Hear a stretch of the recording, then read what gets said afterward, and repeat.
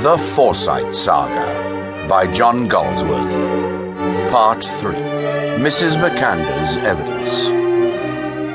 Many people, no doubt, including the editor of the Ultra-Vivisectionist, then in the bloom of its first youth, would say that Soames was less than a man not to have removed the locks from his wife's doors, and after beating her soundly, resumed wedded happiness. Brutality is not so deplorably diluted by humaneness as it used to be, yet a sentimental segment of the population may still be relieved to learn that he did none of these things. For active brutality is not popular with Forsytes. They are too circumspect, and, on the whole, too soft-hearted. And in Soames there was some common pride, not sufficient to make him do a really generous action, but enough to prevent his indulging an extremely mean one, except, perhaps, in very hot blood.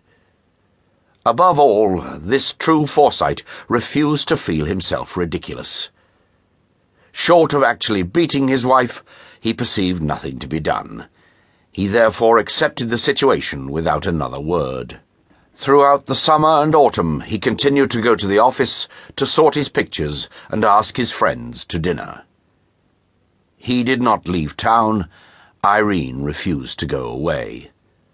The house at Robin Hill, finished though it was, remained empty and ownerless. Soames had brought a suit against the Buccaneer, in which he claimed from him the sum of £350.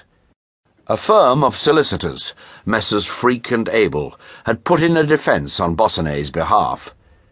Admitting the facts, they raised a point on the correspondence, which, divested of legal phraseology, amounted to this: to speak of a free hand in the terms of this correspondence is an Irish bull.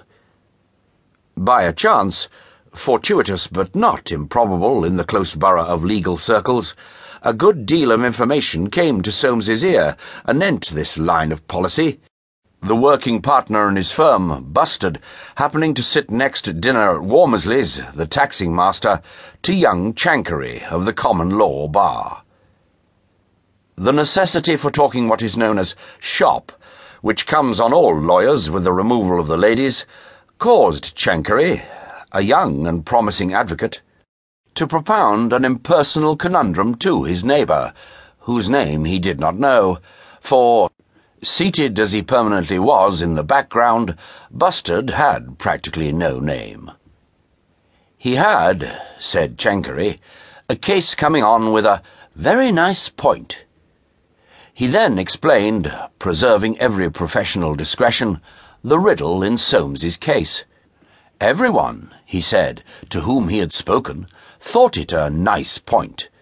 The issue was small, unfortunately, though damned serious for his client, he believed.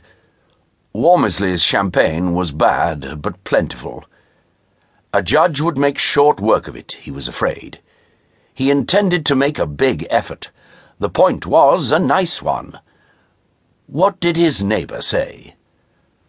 Bustard, a model of secrecy, said nothing.